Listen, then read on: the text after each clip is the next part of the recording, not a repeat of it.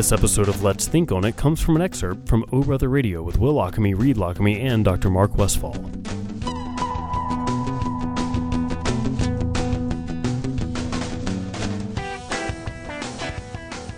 First of all, thank you guys for letting me bring just whoever pretty much I think I want to bring. Sure. Of course. You know, it was suggested recently that we do a segment with you where we interview just you and just find out about you. Oh, yeah? Yeah, people are interested in that, apparently. Which But- I already know about you, so that's why I'm interested as well, but I don't know. Or do we? I want to do that too, but I would like to recommend maybe next month, if you haven't thought about your next guest, how about Kim Jong-un? That might be he's good. open. That will be awesome. I hear That'd he's be good. open. Well, you know, he's got a slot that just opened up, I think. That's right. He had a whole week's, Well, not anymore. Fantastic. set apart. Yeah. Yeah. I thought about, just one time just walking through good people and just bringing somebody. Why not? Like you guys sometimes don't know who I'm bringing. I'm like, yeah, who's this guy? Well, I don't know. I was walking through, thought, hey, come on. You want to be on the radio? We'll talk to you. We're kind of like-minded. There were some kids out here earlier playing football, and I kept thinking, we should get them on the air. That's how my brain works. We might should just like once, I don't know, a quarter, just say, okay, if you want to be on air, we'll pick you and we'll come in and we'll pick your brain. Well, that's thing. not what I did tonight. Okay. This guy actually has some credentials. Okay, so Art Carden, he is at Samford. I'm going to let him tell some of his credentials, but he's the economics professor. And, some people I tell who I'm bringing on, they're like, what does that have to do with what you do? I'm like, well, what I do isn't always what I'm talking about. I'm a psychiatrist, by the way, Art, in case you didn't know, because Art and I don't know each other. Oh. But I got his name from someone who've had on the show before, Fred Shepard. Sure. And so this is kind of in line of that, not political because he's economics, but that whole kind of looking at how we as humans relate to others. We've talked about it through politics. We've talked about it through a lot of things. But one of the way we relate to one another is economically. Sure. I mean, that's kind of a huge thing about how we interact with others. Factors into our decision making much more than the average person really thinks about. Doesn't it? Yeah, absolutely. Yeah. So to me, it's about relationships. So Art's, we're going to kind of pick Art's brain about whatever he wants to talk about. I've got a few, places I'd like to lead him. Great. But we're going to see what Art has to tell us and teach us about economics. Also, I'll throw this out there. I asked Fred, I said, all right, I'm also about balance, right? I try to be from if there is a continuum, I think this is a generalization, but if there's a continuum of left, right, I try to be in the middle. I'm trying to be neutral. I'm kind of like Switzerland. And, we've had a lot of guests that tend to lean left. We've had some guests that lean right. Of course, we remember JT and that whole. Yes. I blocked it out. Okay. So I like to have balance. And so I asked Fred, I said, Fred, give me someone that you think might be right-leaning. I'm not going to speak for Art. I don't know where he lands. But Fred said, well, I think this guy's got some good things to say. So, Art, that's your lead-in. So thanks for joining us. Well, thank you so much for having me. It's interesting to hear you talk about having interesting people talking about interesting stuff, and then you bring on an economist. We're going to make it interesting. I have a feeling you're going to be already just from I hope so. I hope Yeah. so. I've seen some of his writings online. So, No. well, you bring up actually the first question. What is an economist? That's a really good question. So it turns out that there's no hard and fast definition of what it means to be an economist. Like literally anyone can print a business card that says economist on it. Is that what you did? Is that what you did to get professorship at Samford? So fortunately, there are a handful of screening mechanisms that sort of separate the wheat from the chaff and kind of get the charlatans out of the way. Academic economists generally get PhDs and do research and jump through a bunch of different hoops in order to do what they're doing. And then in the private sector, like in the banking system or a lot of banks and various other places, economists will do analytical work, they do data analysis, they'll do forecasting, similar sort of thing when they work for governments or when they work for, say, the Federal Reserve. Pretty much every federal government agency has a small army of economists. So when you read about, say, like the latest gross domestic product report or the jobs report or whatever piece of information came out, there's this sort of small legion of total nerds who are just sitting there doing all of the stuff that the person in the back of the room in your math class in like middle school or high school said, when are we ever going to use this? Well, if you end up becoming an economist for the Bureau of Labor Statistics, then a lot of that stuff, you're going to use it. So like looking at variables, crunching numbers, thinking about every possible scenario and the way it could play out and affects one another and whatnot. Well, so that's one thing that they do. In some cases, when you're actually producing the data, though, when we think about gross domestic product. Sure. So gross domestic product, if anyone is listening to this and you're going to be taking a principles of macroeconomics exam, gross domestic product is the market value of all finished goods and services produced in a country in a year. Yeah. That's the answer to the question that your professor has asked you on the exam. All right, slow down. One more time on GDP, because I think GDP can be a pretty simple thing. Yep. But it can also sound a little more complicated. Intimidating. Than what it is. Okay, So one more time, GDP in the most layman terms possible. Okay, cool. So part of say what economists are doing when they're constructing these data for various government agencies and whatnot is they're asking, okay, so what exactly does this thing mean? So we think the market value of all finished goods and services produced in a country in a year. Okay, so market values are really important because because a price is an indicator of the degree to which people value something, and also the degree to which people value all the stuff that goes into producing it. Mm-hmm. So a price is a pretty good indicator of kind of what something is worth relative to all the alternatives.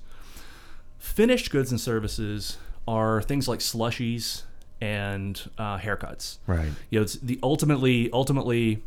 That's what you're consuming, like literally in the case of a slushie. So the reason why, say, sugar has value, or the reason why those slushie cups and whatnot have value, is because they go into the finished good, which is the slushie. And the reason why we count the value of the slushie and not the slushie plus the sugar plus the cup plus the syrup plus the whatever, is then we're double counting or triple counting or whatever. It's like we're basically doing what people do when they do these impact reports or these impact studies, saying that we need to subsidize a stadium or something like that. But that's if I give haircuts though, and let's say I give 20,000 haircuts in a year, and I see how much I charge for all that, and that goes into the GDP. Right. But now also I bought scissors. Mm-hmm. Now that's also getting counted though, right? Because that's a product that. Yes. Yeah. That's that's a really good point. So scissors would be an example of an investment good. Okay. So you have what are called intermediate goods, and you have investment goods. Intermediate goods appear as part of a future good. Okay. So, and there's a lot of places where it's really, really fuzzy. So, like the sugar that goes into a slushie is an intermediate good. Scissors are something that's used to produce a finished good. So the scissors don't themselves actually appear as part of the haircut. Okay. So we have gotten into a detail, and I want to pull you back up to an overview. Okay. Really quick though, I have one more before we get out of this. Okay, go. Really quick. So where do we come up with like the number 3 GDP? We want to get it to the number 3 or the number 2.5. Where does that number come from? Oh yeah. So basically, what they do is they add up the market value of all the finished goods and services that were produced in the country in a year. And of course, obviously, they're not. It's an estimate. Well, they're not recording literally every transaction that takes place, but in a lot of it's going to be estimated. Right. And there's a lot of ways in which, say, something like GDP is a very, very, very flawed measure. One of my favorite examples is, and this is one of the things that kind of sears it, I hope, into my students' brains, is when I say, my wife doesn't actually produce anything of value, which is just of course, is shocking. And anyone who is listening to this know that is totally not true. Not true. But household production is something that doesn't get counted as part of gross domestic product because there's no market transaction. And so if you think about domestic stuff. Did you clear that with her before you say that? What's that? Do you clear that with her before you say that? Oh, she knows what she got into. We celebrate our 15th anniversary in about a month or so, and she knew. Like I was already in grad school when I proposed. She knew what she had signed up for. But from an economist viewpoint, that's the way that's viewed, technically speaking. Oh, okay. Yeah, so we know that it's valuable. Mm-hmm. Okay, we know that it's valuable, and we know that it's a serious shortcoming of GDP. Sure. Or a serious shortcoming of kind of any measure of economic activity. Yeah. But something like GDP, we think it's sufficiently highly correlated with the stuff we really want to be able to measure that it's quite literally good enough for government work. And in the case of something like correcting GDP for the value of household production, say, the differences are really not that big. Okay. People try to do it, and it's a much bigger deal in countries that don't have well-developed markets like we have, but it is by no means a perfect measure, certainly. But again, like I said, it's close enough. But you add all that stuff up, Yeah, and but then I'll- you think, hey, we're hitting 3% growth. Is that what they're saying when they say that's, 3 that is what number we're looking 3 at? is a percent. Oh yeah. So so basically, what you do is you take GDP last year, you calculate GDP this year, and divide one by the other, and the difference is the percentage growth rate. Okay. So, Got it. There you go. Now we know. We're at a break, so let's do that really quick, and then when we come back, we will broaden the spectrum and start talking. Pull back about- out. Yeah, pull back out. But that's really interesting because I do think that's something that people hear a lot about, especially in the last couple of years, and don't exactly know what GDP means. and this might be the first radio segment in history where the first little bit was about national income accounting. Yeah, right. Dr. Mark Westfall is with us. We're also talking to Art Carden from Samford University. He's an economics professor. All right, so Dr. Westfall, we learned what GDP was, We did. which was important. We already have people writing in saying, now I know what GDP is. Nice. How are We're we teaching as we move? Absolutely. I mean, people are listening to the radio and actually Yeah. learning something. Which I have It's read not about. that often, Oh, yeah. except on your show. Except on the show, yeah. I've read about GDP before, and that was a different kind of way of learning about it. I don't know. I feel different about what GDP is now than what I thought it was before. Yeah. All right, so And so what people are frequently looking for is an increase or decrease in GDP. right, correct.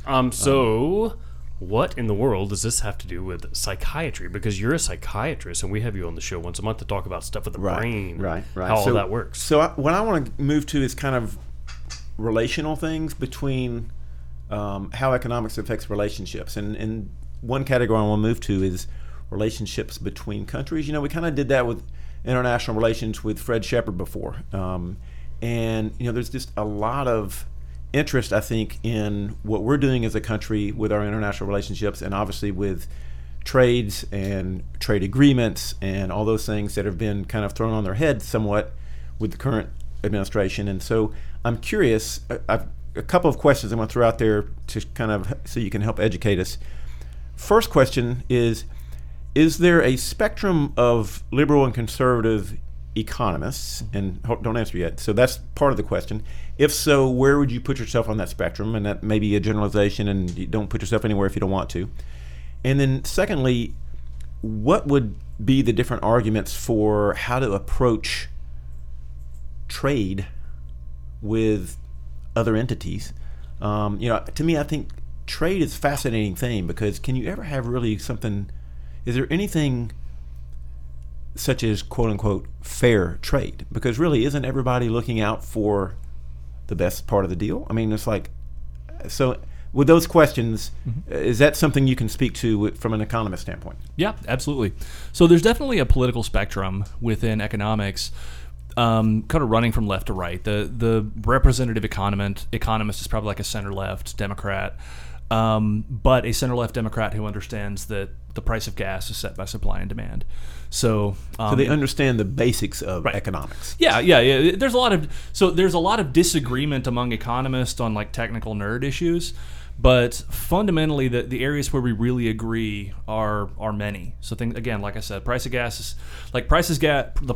is set by supply and demand. It's not like people wake up one morning and decide to be mean. Like it's supply and demand, straightforward. Trade is one of those issues where left, right, center. So Paul Krugman, who writes for the New York Times, he's probably his blog is called The Conscience of a Liberal. He won the Nobel Prize for discovering possible exceptions to the case for free trade, and has said if there's an economist creed, it's I understand comparative advantage, and I believe in free trade. Okay, And say that again. Those are two things that Right. pretty much every economist would agree on. Is that what you're saying? Yes. And those two things are again. I believe in I understand comparative advantage, and I believe in free trade. Can you define each of those in Yeah. a nutshell? Yeah, so kind of going backwards. So free trade would be let anybody trade with anybody. No tariffs, no Right. quotas, no restrictions, none of that. Like we're not making America great again by putting tariffs on steel and aluminum and solar panels and what have you. And comparative advantage is so something that economists have long known to be. Well, so someone once asked a great economist named Paul Samuelson, like, what's an idea in economics that's both really important and not obvious? And he said comparative advantage. It's the reason why they're not going to take our jobs, whoever they happen to be, whether they be workers in China or whether they be workers in the United States who happen to have come from China or Mexico or India or God knows where. Because everybody's blessed with a different skill set.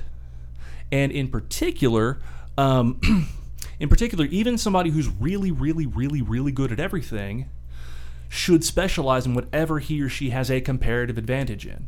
And so what we do when we do examples in class where we talk about comparative advantage, what we're looking at is opportunity cost. Right. So we're looking to see who gives up the least in order to do something. And this summer, so we have 3 kids. They'll turn 10, 8, and 6 this summer. And so part of what we're doing this summer is we're helping their grandparents in the garden. And I kind of hammer this a little bit in classes. Like, you think you're saving money, but you're not. So we're referring to it now as like Nana and Papa's home with $100 tomato. Right. Okay. Why is that? So why is Nana and Papa's garden now the home with $100 tomato? Okay. Well, my comparative advantage is not in gardening. I give up a lot in order to garden. In fact, I've got like some blisters and whatnot. But I could spend an hour gardening, or I could spend an hour prepping economics lectures and writing articles and stuff like that. The best use of my time is almost certainly doing economics and not gardening. From a financial standpoint. Yeah. Yeah. Right. So and that's a really Right. important point. Sure. It's a really important point because there's a lot more to life than money, Sure. obviously, and gardening with the family is fun and things like that. But it's if you're doing something like that because it's fun, that's great. If you're doing something like that because you think you're saving money, then you're probably not.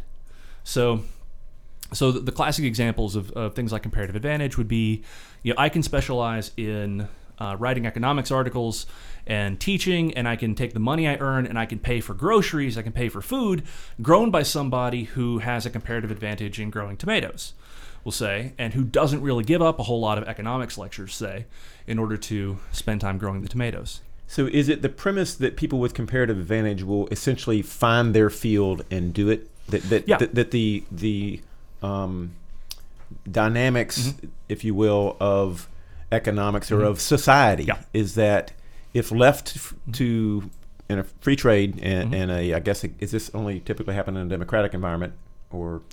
So it can happen. It can actually happen in non-democratic environments. Okay. But that if left to its own, people will find their comparative advantage place and do it. Yeah, that's why profits and losses are so important. So a profit is a pat on the back from the invisible hand, Right. saying, "Hey, you've done a good job. You've taken barley and malt and hops and all sorts of stuff, and you've made beer. You made a finished good that people like. That People wanted the thing. people want, and that is worth more than the malt and the barley and the hops and all the other stuff would have been worth in anything else you could have done with it. A loss, on the other hand, is kind of a slap on the face from the invisible hand, saying, "Look, you've taken resources, you've taken valuable resources, and you've in fact wasted them. You've turned them into something that is less valuable." An example I use in class. So every year Frito-Lay has this like name your own potato chip flavor contest, and one year someone proposed toothpaste and orange juice as a potato chip flavor. So I ask students, don't go together. Yeah, well, right, yeah. So I ask students, okay, how imagine that Frito-Lay were to do this, like would they make money? It's like no, they wouldn't, because I mean maybe you have like people making bar bets, over here at Good People with toothpaste and orange juice potato chips, and maybe like people hazing fraternity pledges or something. Like a gag or something. Yeah, exactly. But that's about it. But odds are those are not going to be a profitable venture. So the loss that Frito-Lay would incur is the market's way of saying, and when I say the market, I'm talking about everybody in the world voting with their money, saying you've taken potatoes and you've taken flavoring, you've taken whatever else goes in potato chips, and you've wasted it. Yeah. So profits and losses direct people toward their comparative advantage, and ultimately we get maximal output for minimum costs. And then one of the things that people feel uncomfortable about, I guess understandably, but it's definitely a complex thing, is when someone like Goldman Sachs does a poor job, and then someone's like, "Oh, you've done a poor job, but we're going to make that okay for you anyway." Yeah, that's been one of the major, serious, problematic lessons of, say, probably about the last 10 years. People have said, well, firms like Goldman Sachs say, they're too big to fail or too big to whatever. Well, okay, so now they've loaded up the asset side of their balance sheet with crap because they know that they can take lots and lots and lots and lots of risks, and if they win, then great, they keep all the money. So it artificially if they lose, changes the dynamics that are inherent in comparative advantage and free markets, and it takes away the natural drives, and therefore makes it an artificial. Yeah, well, it takes away the discipline. It takes away the discipline. So imagine that you're at a roulette wheel or something like that, and you know that any money you lose, the house is just going to pay you back. Yeah. Okay. So it changes your behavior. Yeah, i.e., absolutely. it's the psychology behind people's behaviors of profit and loss. So, all right, let's take a quick break. When we come back, more. What are we gonna get to? I'll let you know at the end. Let me think. All right, cool. Hey, so we hang out with Dr. Mark Westfall once a month. We're doing that again, of course, tonight. And we have Art Carden here with us from Stanford University. He's an economist and a raging Republican. I'm just kidding.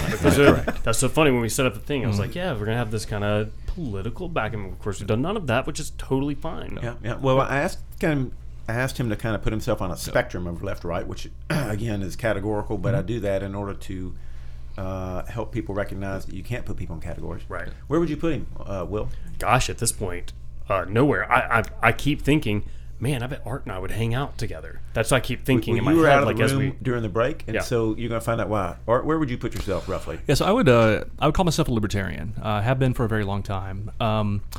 Basically, sort of this, in some sense, socially liberal to a degree, fiscally conservative. That's what I always said about myself up until this last year or two. Yeah, and in large part, that's because I don't trust people to control other people with violence. When we think about why, like everybody, the world's fallen, like everybody's fallen, all have sinned and fall short of the glory of God, and some people say therefore they need to be controlled. Well, the last thing in the world I want is these people who have sinned and fall short of the glory of God to be controlling other people. So if you think about what people can do when they have access to power, it can get really, really scary. Sure. But at the same time, if we don't have, well, I don't know. It's an interesting. No question. Yeah. So go ahead. I'm sorry. Yeah. Well, so I was going to say this is one of the real tensions of like historical political economy. No. So a lot of my research is in economic history, and one of my mentors, in one of his books, he said the state is. The state is a source of economic growth, but it's also, or he said, no, excuse me. The state is necessary for economic growth, but it's also the source of man-made economic decline. Right. So governments are probably inevitable, if perhaps unnecessary. And if we didn't have a state, we wouldn't have a structure to allow all of the heights that we have reached. Probably. I mean, you can make an argument that it takes a complex society like ours to get to the technological improvement that we've had. I mean, you can make when you look at the influence of NASA, for example, that doesn't just happen because a couple of people said. Of course, Elon Musk maybe hurts my argument at this point. Yeah. So, well, in the case of NASA, though, it's NASA's brought us some pretty cool stuff. I mean, I guess Velcro and vacuum sealed coffee, and Tang. Oh my gosh, Tang. But it's this again is one of the reasons why profits and losses are so important, because it's not, in the absence of profits and losses, we can't tell whether these resources are being used wisely or not. Yeah. So my 9-year-old's asking me the other day, he's like, Dad, can you land on the surface of a gas giant? And I'm like, I'm an economist, son. I got a B- in astronomy my freshman year of college. Like I'm not the person to ask. Fortunately, we can go to YouTube and find out. And of course, we know, or at least presumably they've figured out a whole lot about how Jupiter works and all this other stuff, and that's amazingly cool. But again, in the absence of profits and losses and market tests, it's not clear that those were the best use of the resources that went into finding out cool stuff about Jupiter. Yeah. And this is hard because like all the stuff that governments do, like supporting the arts and basic science and all this other wonderful stuff, I personally benefit from that a lot. Like it's all stuff that I think is awesome. But it's not clear to me necessarily that these are the best uses of resources from a social perspective. Right. So from a government standpoint, since we have one, are there, and I presume you steer away from government regulations. Right. Are there any regulations you can think of in the last 50 years or more that you think were necessary or helpful? I mean, can you list a couple of helpful regulations and then give me a couple of ones that you think have been just unhelpful, economically speaking? So I don't know about regulations that I would call helpful. Say policies that are less bad than others. One would be something like the earned income tax credit. So moving away from kind of welfare as we know it, so to speak, and more in the direction of pure income transfers. I think that's a much, much, much better way to do helping poor people than a lot of the other things that we do in the name of in the name of the welfare state, welfare or food stamps and housing subsidies and minimum wages and all this other stuff that come with a lot of distortions. Purely transferring wealth is I think a much, much, much better way to do that. What do you mean by purely transferring wealth? Taking money from one person and giving it to another, Right, no strings just- attached. So, Okay, yeah. so the earned income tax credit is an example of what's called a negative income tax. So basically, so it is never not in your best interest in some sense to work. One of the big problems that we have with a lot of the way that welfare in some sense is structured is these problems of these cliffs in what are called implicit marginal tax rates, which this is basically nerd speak for how much of your next dollar do you pay to the government in taxes, or how much do you pay directly and then also give up. So a way to think about it is imagine that you're a single mom and you're trying to decide whether to get a job or not. And you could go out and you get a job and you make $20,000. Well, okay, you make $20,000, but you give up $10,000 worth of housing vouchers and $10,000 worth of SNAP benefits, then your implicit marginal tax rate is 100%.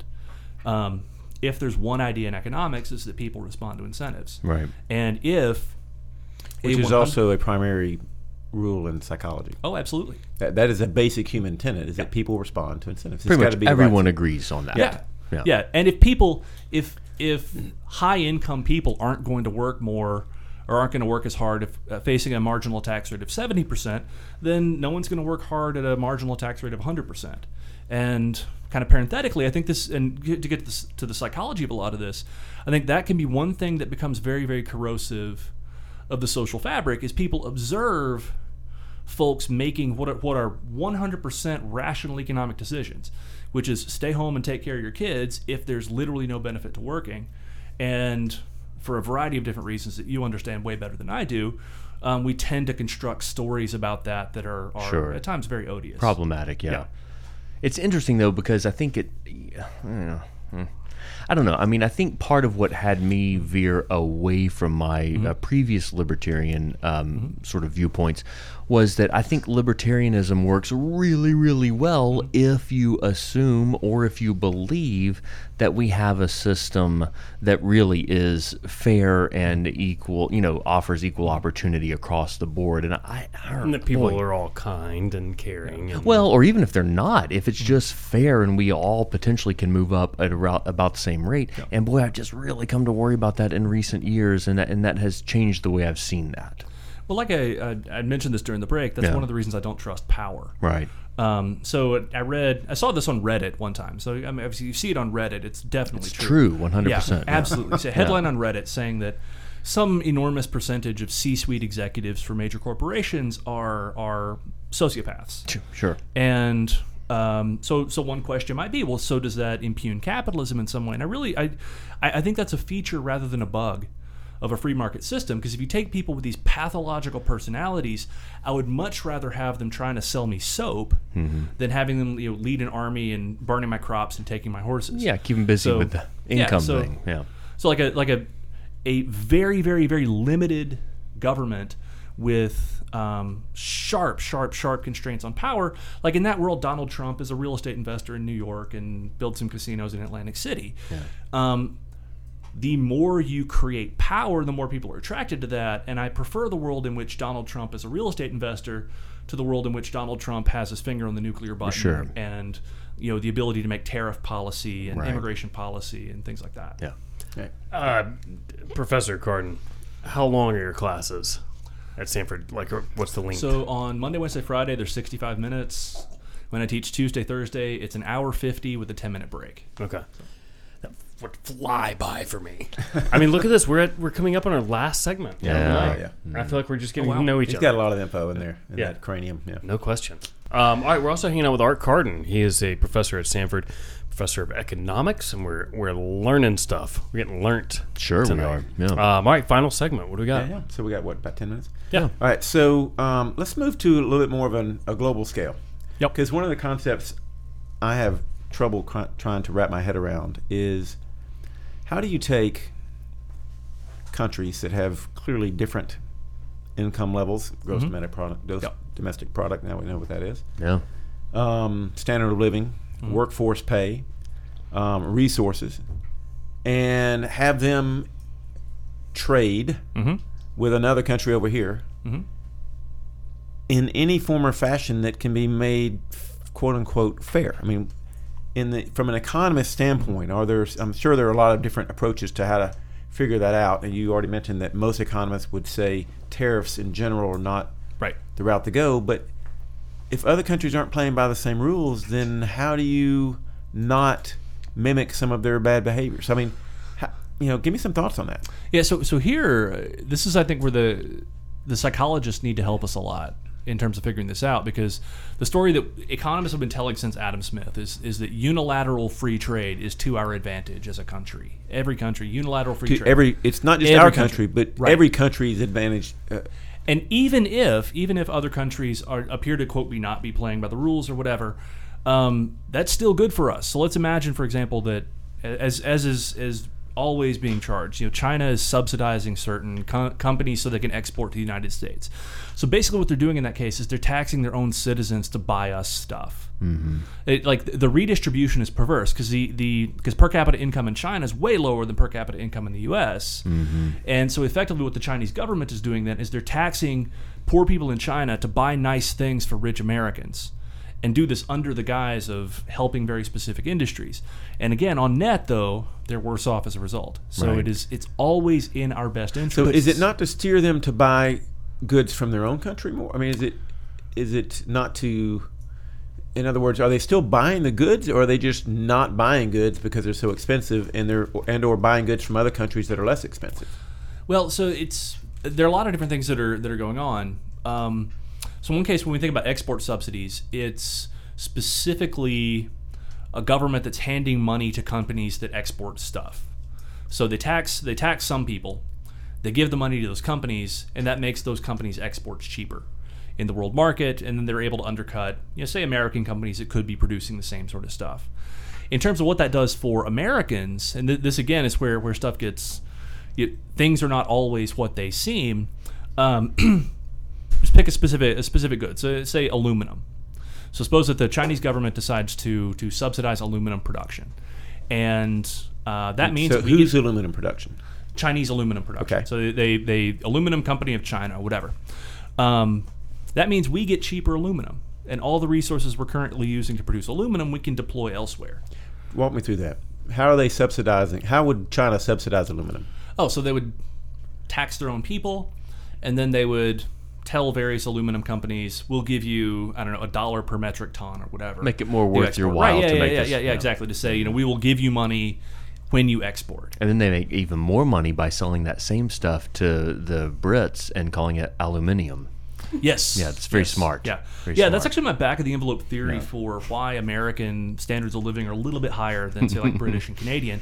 Is, we're not putting U's and I's everywhere they don't belong. Is there not like a big box store sort of effect here, though? Because, I mean, some people are concerned like, hey, look, yes, we'll call it Walmart, can do this very cheaply, and they're taking a loss on the front end, but the major plan is to put their competitors out of business, and they can outlast those people, and then eventually they'll just take over. Is that not sort of the game that China is playing at the price of their impoverished population? Well, that's one argument again that could be made. But if in fact Walmart or China or whoever is taking a loss on the front end, then if you know this, you can buy up all the inventory. Yeah. And like you buy up everything at something that's, say, lower than your cost of production. Right. Then you can resell it at whatever would be the minimum price that the market would bear. There's really not a whole lot of evidence to suggest that predatory pricing is an effective long run strategy. Oh. Despite companies like Walmart and Not Okay Mart and whatnot. Yeah. Or you're saying in the long run that is not going to be a competitive strategy for things like Walmart. Yeah. Interesting. Okay. What do economists think will happen in the long run? Because right now it seems to be working. Yeah. Well, so profits attract entry. Profits attract entry. So if Walmart starts making more money than they could in any other line of business, then the Margits and the Not Okay Marts and the Beers and the whoever, they're going to enter the market and provide effectively the same sort of services and the same sorts of goods for similar prices. Now we think about... Which again, the whole theory of competition will make things levelized again. Right. Yeah. Yeah. So when we think about Walmart specifically, Walmart. Yeah, sorry, Walmart. Sorry, I apologize. Yeah. Yeah. So this is actually one of my research Only areas. because you can say Walmart all night long. okay. I just think that's really funny that you guys kept for that long. You guys kept saying Walmart, and I was like, "This is the best thing that's happened." This is one of your research areas. Yeah. So I've done a lot of work on Walmart and its effect on various things. And when we think about how Walmart affects the local economy, like if you're competing directly with Walmart or competing, like if you sell hammers and Home Depot opens next door, then that's a bad thing. Right. But one of the big things that the Walmarts and Moe's and whatnot of the world will do is to lower prices on various things that then effectively put more dollars in people's pockets so they can spend it on things like beer at Good People. Sure. So there's some displacement in some markets, but it creates additional opportunities elsewhere. Yeah, I guess my only fear, and look, obviously you know way more about this than I do. My only fear is that if a big box hardware store can put my local hardware store and all the other ones out of business, well, at that point the incentive to offer the lower prices goes away a little bit, and they're able to make big profits off of me while we wait for other stores to come in and get established. I don't know. It feels dangerous. The profits, the profits really aren't going to be that substantial. Yeah. And when we think about how competitive markets work, so Walmart offers a specific product, Right. Target offers sort of a specific product, and those products include the experience. So if you want to talk to someone who really, really knows their stuff, then you're probably going to do that at mom and pop's hardware. Sure. Or I remember seeing it was an advertisement in the Wall Street Journal, actually when I started teaching at Rhodes College, and oh gosh, I think it was Stihl, the company that makes chainsaws. Yeah. Had like this giant full-page ad in the Wall Street Journal saying, "You will never find our product in Lowe's or Home Depot or anywhere like that, because we're only going to sell through outlets where you go in and, by God, they know the product, they know how chainsaws work, their life is chainsaws, their whole sort of everything is intense, detailed knowledge about what makes a good chainsaw." And it's great. I think that there's a market for that. Oh, and they've stuck to that? Yeah. Yeah, good. Yeah. I still wouldn't start the other day, by the way. I gotta. Now, granted, I've had it for a really long time. Yeah. I gotta find a small. Now you need to take it to the place you got it because they know what to do. Find a small time guy. And, Will's still is very still. Right. at the Still. moment. Yeah. Man, this is all fascinating. Have you ever seen? You and I both have kids, not together, separately. So I know that it's tough to like watch movies and TV and stuff like that. But it was recommended to me by our friend Justin Hill, who he's a beekeeper. East Teboga Bee Company, the best, the best honey you can find. But Justin said, "Hey, if you want to learn a lot about the bee industry, watch this documentary series called Rotten on Netflix. It's a Netflix original documentary series, and the first episode of Rotten talks about the bee industry and this economy and tariffs." And I learned more from that first episode about tariffs and how they can work and can't work and how countries try to get around them. It was so interesting. So if you haven't watched it, listeners and Art as well, Rotten is what it's called. Okay. And it's right there on Netflix. Excellent. I'm always looking for a good binge watch. Yeah, that's a good one. I mean, it's nerdy in a sense, but not really. It's very interesting as well. Yeah, well, actually, one of my students presented.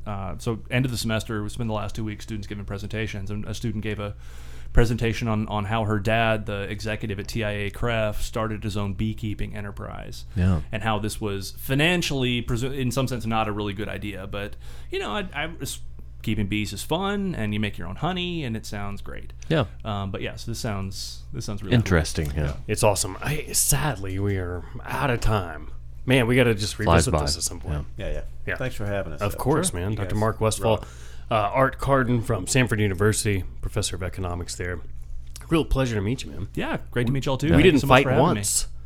We, as promised. we can change that. Okay. We can change that. Some fisticuffs off the air tonight. That's right. We'll Facebook Live it. To listen to Dr. Mark Westfall live, check out Oh Brother Radio on Birmingham Mountain Radio, 107.3 FM in Birmingham, 97.5 in Tuscaloosa, at bhammountainradio.com, or on the free BMR app. Join in with your questions and comments on Twitter at Lockamy Brothers.